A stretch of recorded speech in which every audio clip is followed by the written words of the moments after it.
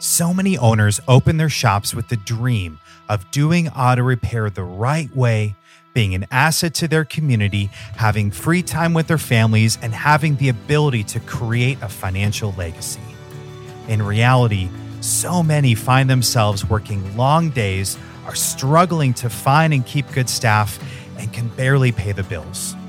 Since 2016, the fastest growing automotive repair coaching company, ShopFix Academy's sole purpose is to stop the average small business from destroying the average family. Call 615-645-3683 to speak to someone on their leadership team about seeing if ShopFix Academy is a good fit for your shop. Learn more at shopfixacademy.com. And it felt like he was basically speaking directly to me when he said I was the problem, because he listed all of the problems that I was having and then said, "You're the problem."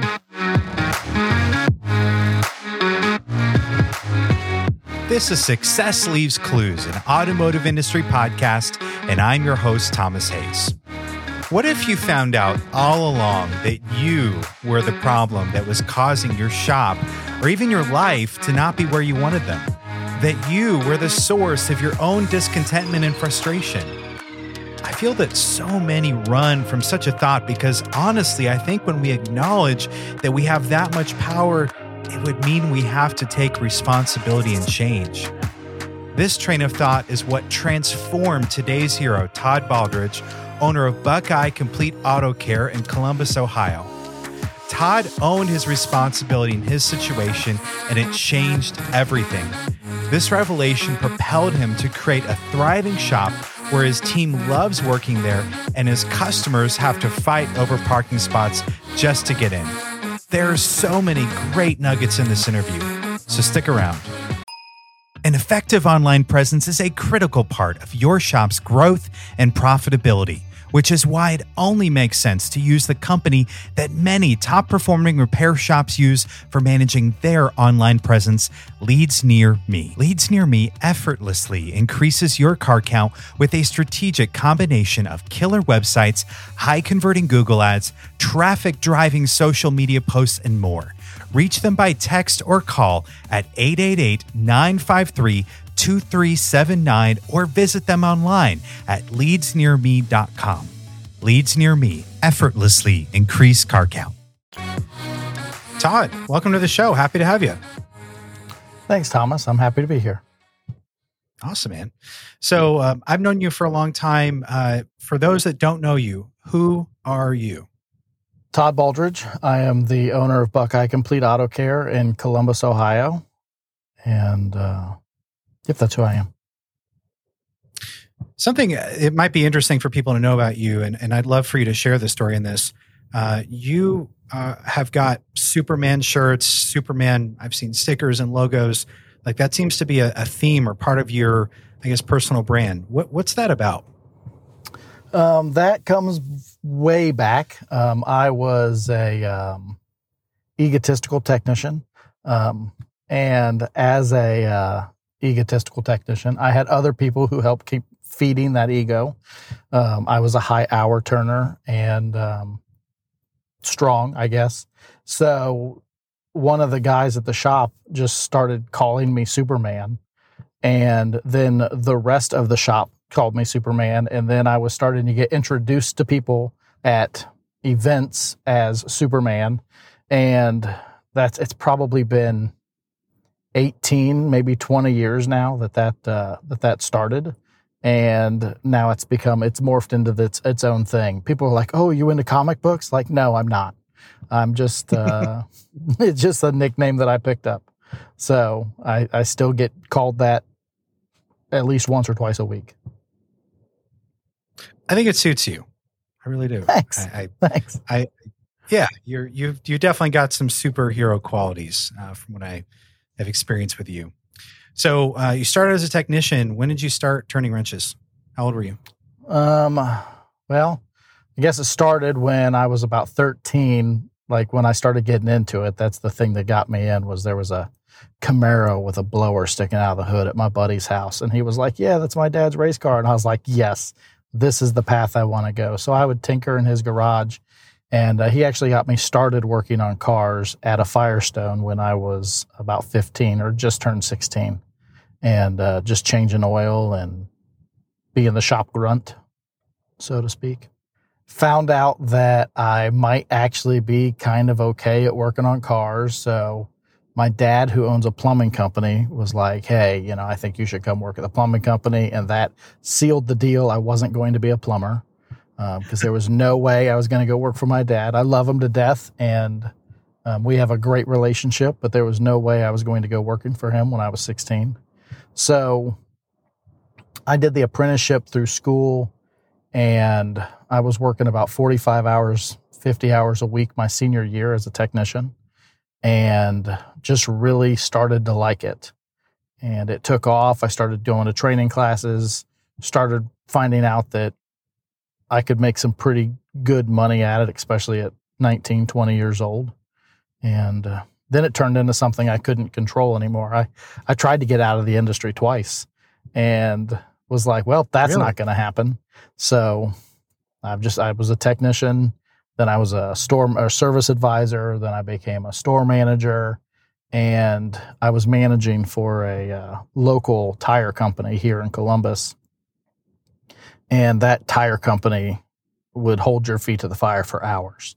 And my wife got pregnant, and I was like, I'm not doing this management thing anymore. And right then and there, I kind of vowed to not be beholden to somebody else for time, and that I would not put anything but my family first. And I quit being a manager. I went back to wrenching and found the opportunity to get into my father-in-law's shop. My father-in-law called me about 7 years before I started working for him and asked me to come run his muffler shop. And I told him absolutely not. I was perfectly happy. Plus, we didn't really get along that well for me to be working with him. But he knew that I could, work on cars, and that I was already managing a store. And then a little while later, I was working at another place and really starting to get the itch to do my own thing. And I was kind of doing my own thing on the side, starting out working actually in my dad's plumbing garage on customers' cars on the weekends. And then he called me again. My father-in-law called me again and said, all right, I no longer want you to come run the company. I need you to come take this thing over. It's losing money. I don't know what to do with it. Like it won't be here in a year if we don't make a change. So I said yes, and I decided to come on board with the caveat that I would be allowed to buy it at some point in time. So that was 2012. And then they were barely scraping by. They weren't making a single dollar. He was constantly putting money back into the business. And I had absolutely no idea what I was doing. I was just a technician who had managed a couple times. And he wanted me to work on cars and run the counter. And so from the very beginning of me starting to work for him, it was turmoil, to say the least. There were a couple times I had to set my keys on the counter and say, all right, I can't work for you. I'm just going to go off and do my own thing. Wow.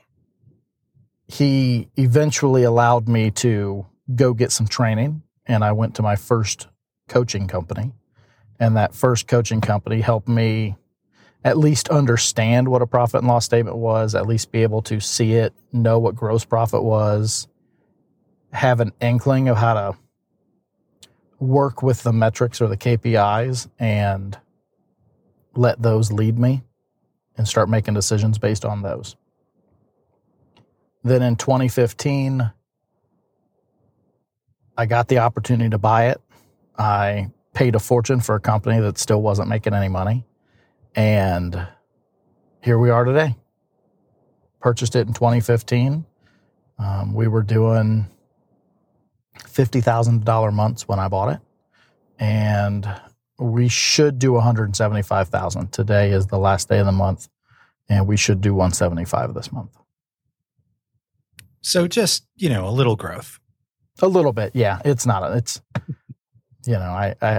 not, I always fight with myself about the difference between how far I've come and what the potential really is.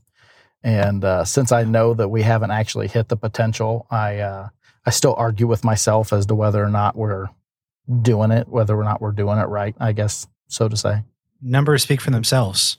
I think that's an important thing for us to reflect on when we're measuring ourselves is, what are we actually producing on the P&L?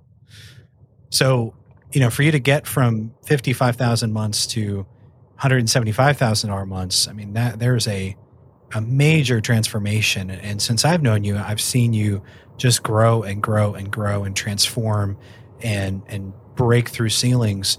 Can you unpack some of that for us? Like, I would love for you to kind of explain what that progression was like. What are some of the things that really helped you be able to move forward? Because I think there's a lot of folks on this call that, maybe are at that 50K and they're stuck, or, million, whatever the number is. You've found how to break through. Unpack that for us a bit. So I guess I would start by saying that, when I was a technician, you always had something to chase. You could always be a better technician or a higher hour turner or become a foreman instead of the lead tech or the service manager. There was always a place that I was chasing to get better.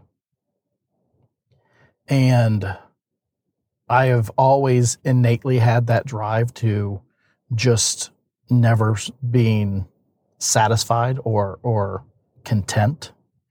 I always am looking to figure out a way to be the best at a situation or be the best at what I do. Not necessarily against other people, but for myself.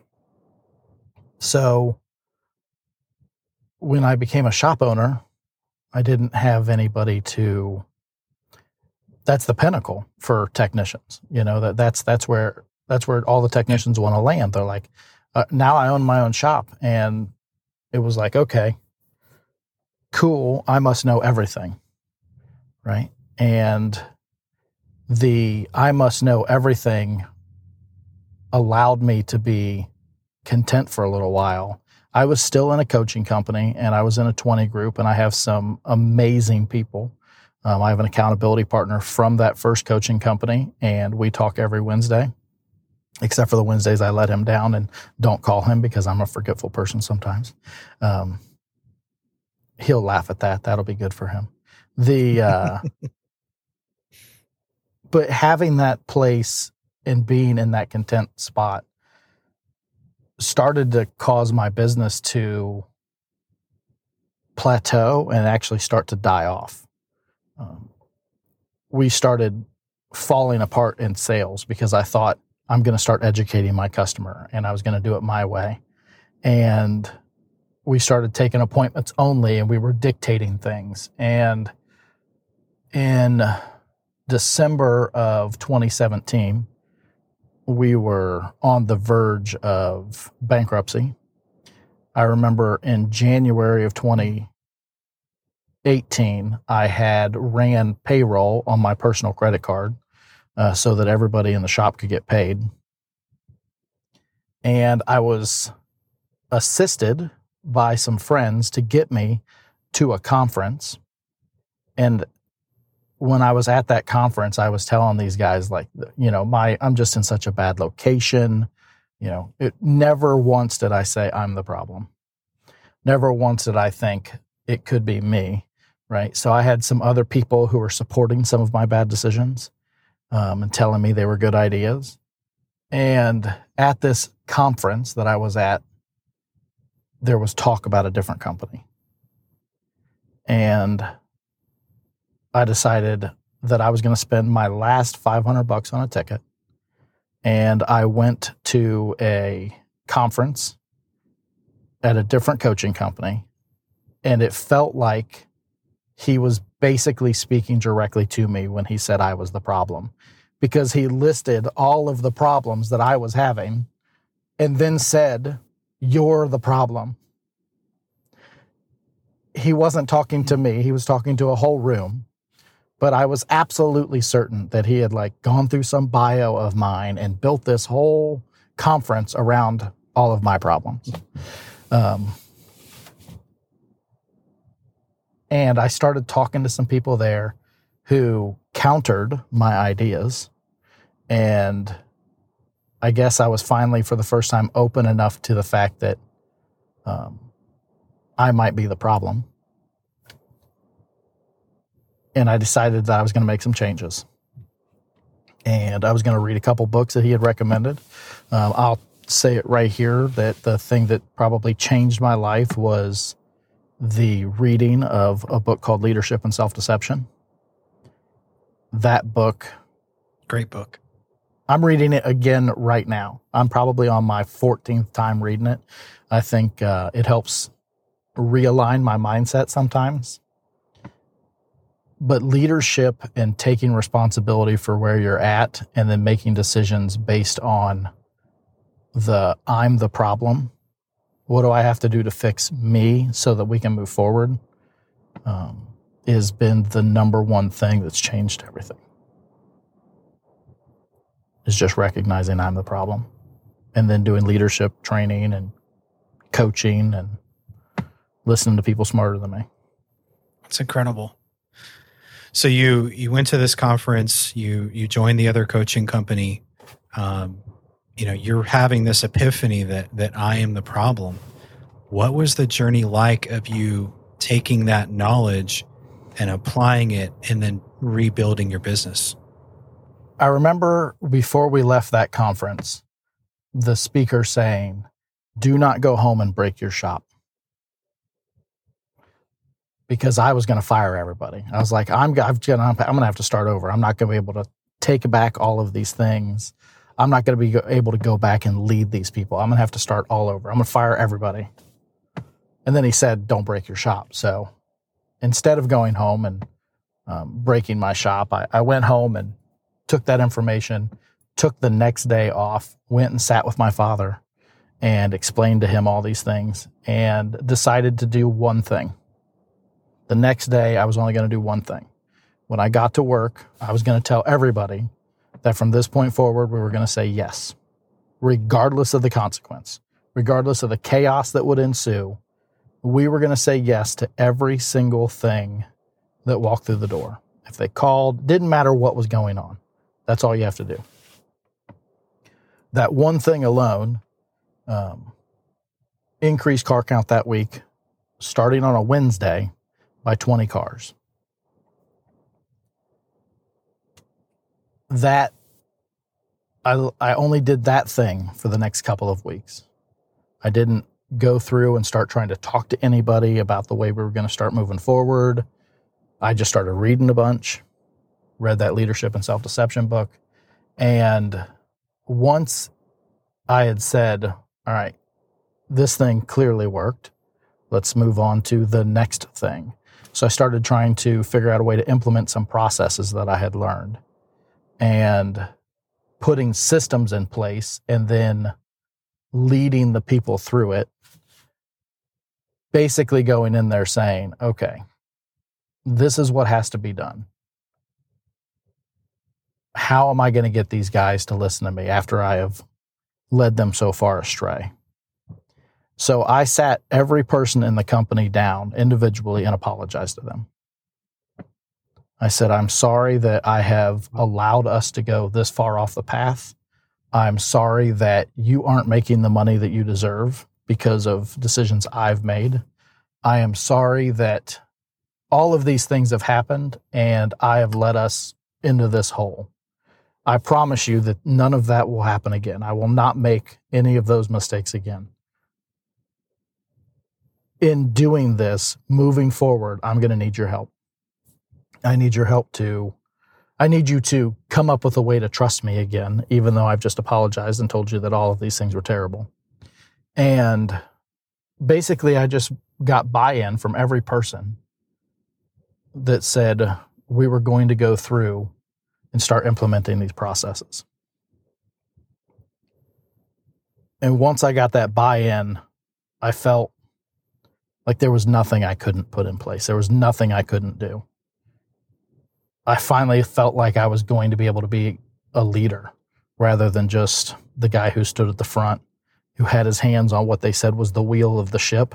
I never felt like I had my hands on the wheel of the ship. I finally felt like I was actually at the wheel, taking control of my life, taking control of what was going on, and doing something about it.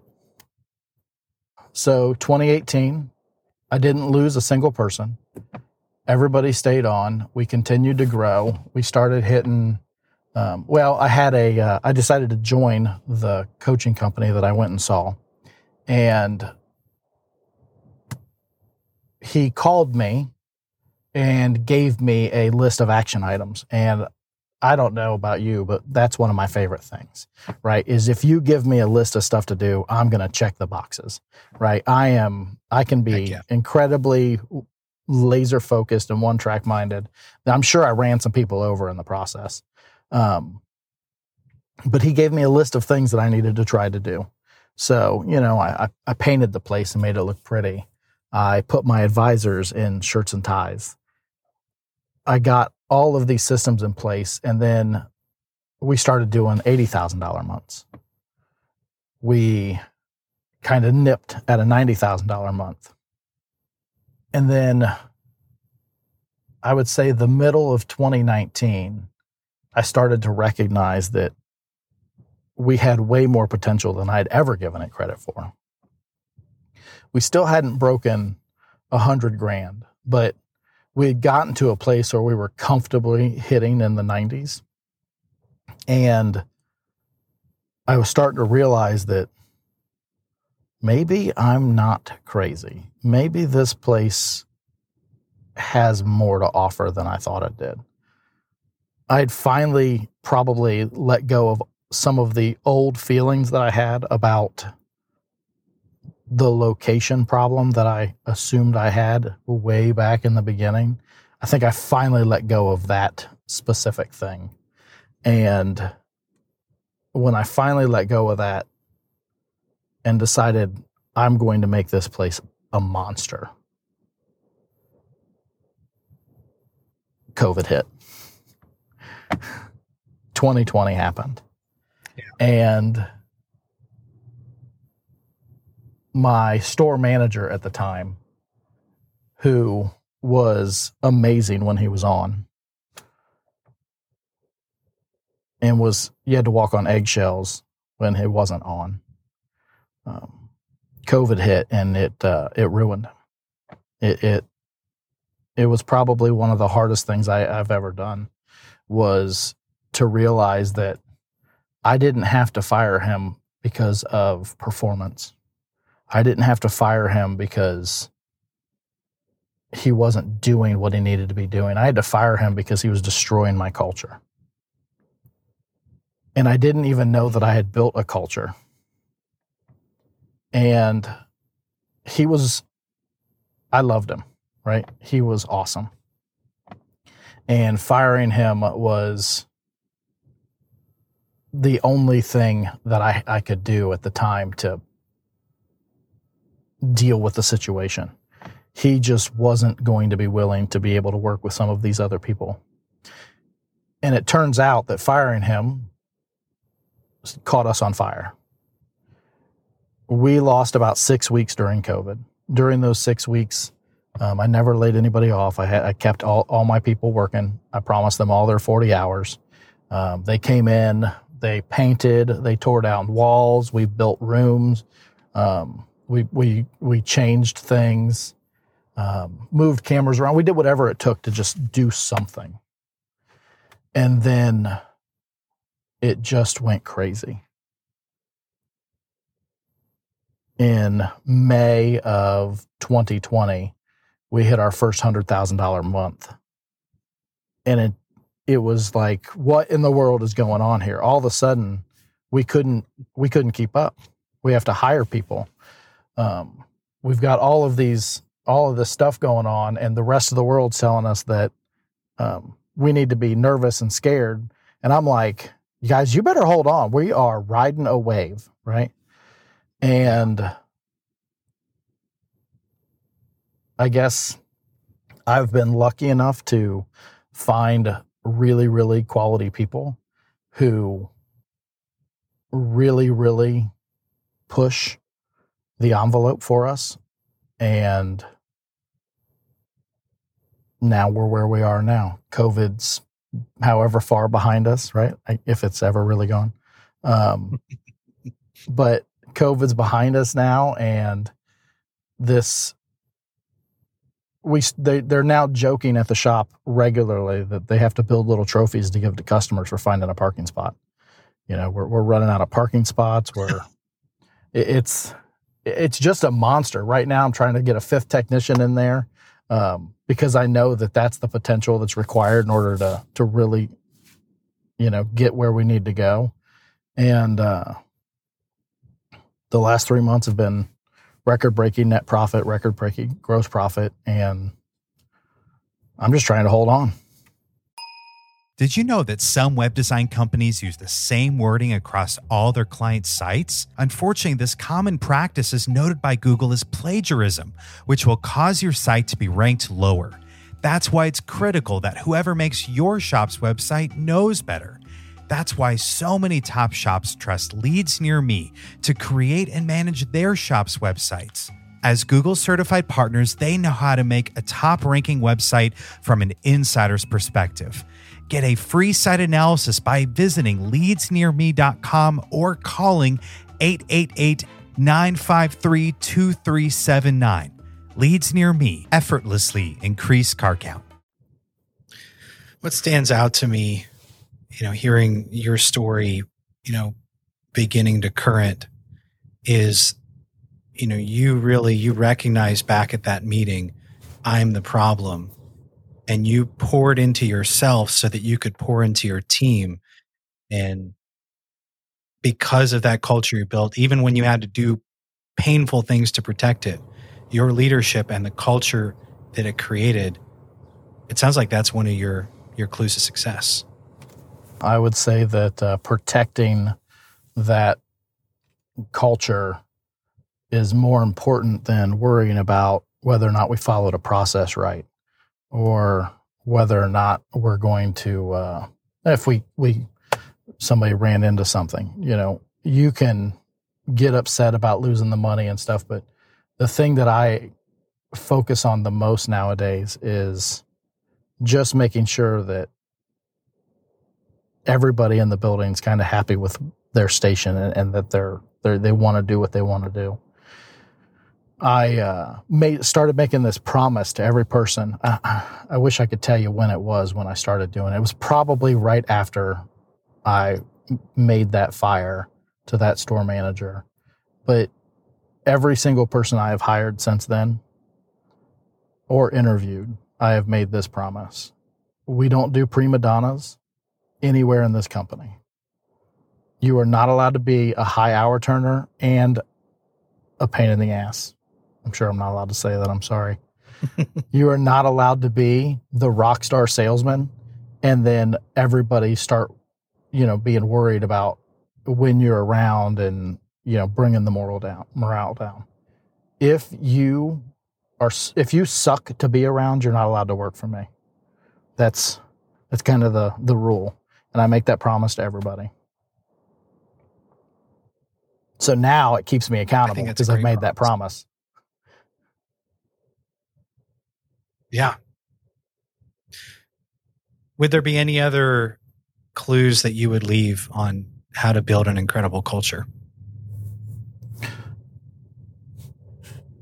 Engaging your team in every aspect of the business will engage them in ways you didn't know they would want to help. I had this big post on Facebook recently about, talking to your team about gross profit and sharing with them information. And I would say within about a week of that happening and us no longer talking about sales, but talking about gross profit, which was a scary conversation to have, especially to a lot of shop owners who are worried about what their people think they make. Their people already think that you're keeping 100% of the sales, right? So you might as well tell them you're not. you might as well let them know that you're really keeping 11 cents. And, just sharing with them how to help you be successful. So I shared with them what the model of success nationwide looks like, the 60% GP, the 40% overhead, keeping 20%, and told them that that is what the model of success really looks like. And that I want to be able to walk around and tell everybody that this is a successful shop. And I want them to be able to tell people that they were part of that success. But they didn't know how to do that, so I had to share that with them. And they put up this, it must be a 4-foot by 8-foot sheet of melamine that they've turned into a whiteboard, that one of the guys is having their wife do a thermometer out of vinyl so that they can fill the thermometer in with the gross profit dollars. And so they took a tracking board that I had that was probably 1 foot by 2 foot, and they're going to turn it into this 4 foot by 8 foot tracker, so they can keep track of how far we're going and meeting goals that were set based on what I thought success looked like. And now they're asking me, what gross profit did we do versus did we hit our sales goal, right? Because sales isn't where it's at. Gross profit's what pays the bills. So if you don't have any gross profit left over, you can't pay any of your bills. That's right. So just sharing with your people. What's next for you?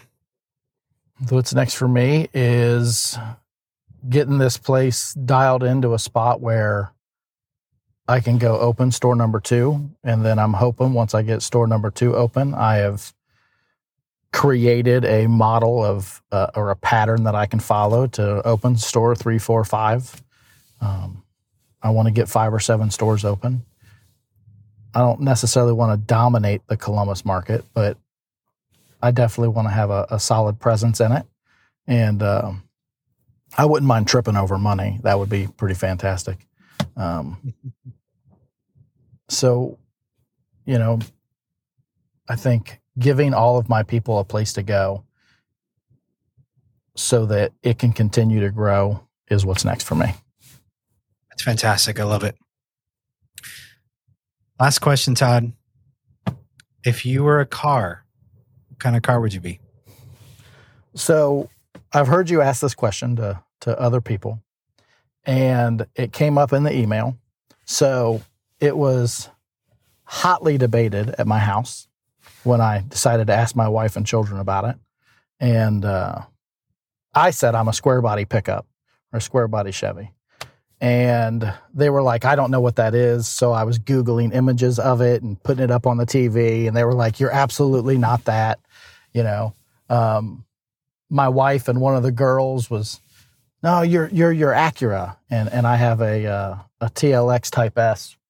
And I was like, I cannot be a performance car. That can't be it. Right. So I think the answer I'm settling on to your question is like a 76 Toyota Land Cruiser. It can get up and go places, right? It can be driven through just about anything, and it's reliable. And I'd like to think that I am reliable at the very least. Todd, it's been a pleasure to have this conversation with you. You've left so much insight and such powerful clues for those listening. So I'm very grateful for your time today. Thank you. I appreciate you having me on. That was my interview with Todd Baldridge. I want this show to serve and impact as many people in our industry as possible. So to help me in that mission, please leave us a review, subscribe to the show, and tell others about us. If you'd like to contact me, you can email me at thomas@slcautopodcast.com or call 615-656-8804. Thanks. Have a great week. No two shops are the same. That's why cookie cutter advice and coaching does not work. In order for your shop to get to the next level, you must have an action plan designed around your shop's unique needs. You'll also need accountability and encouragement along the way. Let ShopFix Academy help you create your best shop. call 615-645-3683 to speak to someone on their leadership team about seeing if Shop Fix Academy is a good fit for your shop. Learn more at shopfixacademy.com.